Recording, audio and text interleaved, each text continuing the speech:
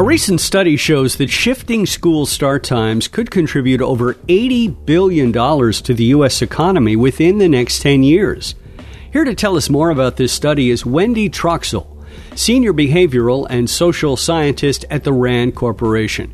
Wendy, this is probably great news to millions of sleep-deprived young students.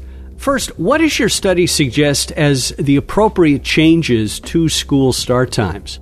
Our study follows the recommendations that have already been put forth by major medical organizations, including the American Academy of Pediatrics and the American Medical Association, which suggests that middle and high schools start no earlier than 8:30 a.m. So our report really just follows that recommendation and examines how a nationwide shift in school start times to adhere to such a recommendation would impact the economy. What are the average start times now compared to what's recommended? The average start time now, according to the Centers for Disease Control, is 8:03 a.m. to be exact. And less than 20% of schools currently are adhering to the recommendations for middle and high school start times after 8:30. So it's actually a very small percentage of school districts across the country that are heeding the science and following the recommendations of major medical organizations.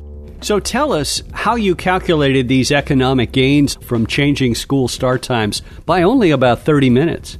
Over the span of about 10 years, nationwide, we could expect to see economic returns around $83 billion. Now, there were two primary factors that went into our projections. The first was the improved academic performance and potential lifetime earnings among students who have the opportunity to get adequate rest. The second was through the reduction in car crash rates among adolescents. Car crash rates are the number one cause of mortality among adolescents, and drowsy driving is a major contributor.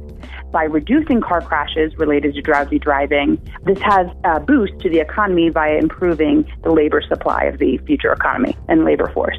Well, it seems like a no-brainer given the ways it will help students as well as the economic gains. What do you think the outcome of this will be? It seems like something that should easily pass through state by state.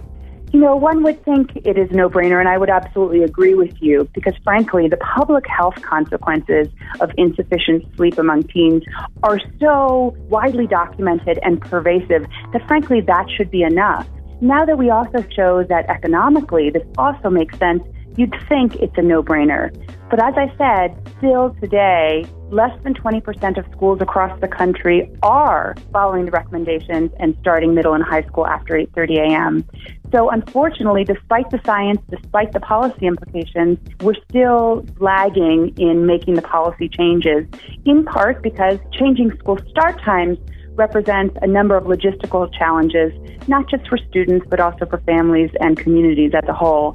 Certainly in terms of parents, especially two-income families, having the kid go off to school at 8:30 may put their schedules into chaos. Maybe they have to be at work by that time. You're right. I mean, we do have to be mindful of parent schedules and other adult schedules, but the truth of the matter is, generally speaking, most school districts follow a tiered busing system, in which case one level of student is going to school later. And typically, that's the elementary school students. So that actually puts more of a burden on working parents in the morning hours if their younger children are heading to school later, because they're the children who are in most need of before-school care, as opposed to the older children who can, in theory, get themselves off to the bus in time. So change is hard, but there are solutions to the problems, and particularly when you look at the science that shows that biologically, teens were just not made to wake up at 6 a.m. If someone listening wants to perhaps help to make this happen, do you have any suggestions? At this point, most start times are decided at the district level. So if people are motivated to make a change in their district, begin by having a discussion with their local school board or their superintendent. As more and more districts around the country have successfully undergone this change, there will be more of a model for other districts to follow, so they don't have to feel that they have to reinvent the wheel. Wendy Troxel, Senior Behavioral and Social Scientist at the RAND Corporation. Thank you so much for joining us today. Thank you so much for having me. It's been a pleasure. That's it for another edition of InfoTrack. InfoTrack Internet services are provided by Pair.com. Thanks to this week's contributor, Roy Mackey.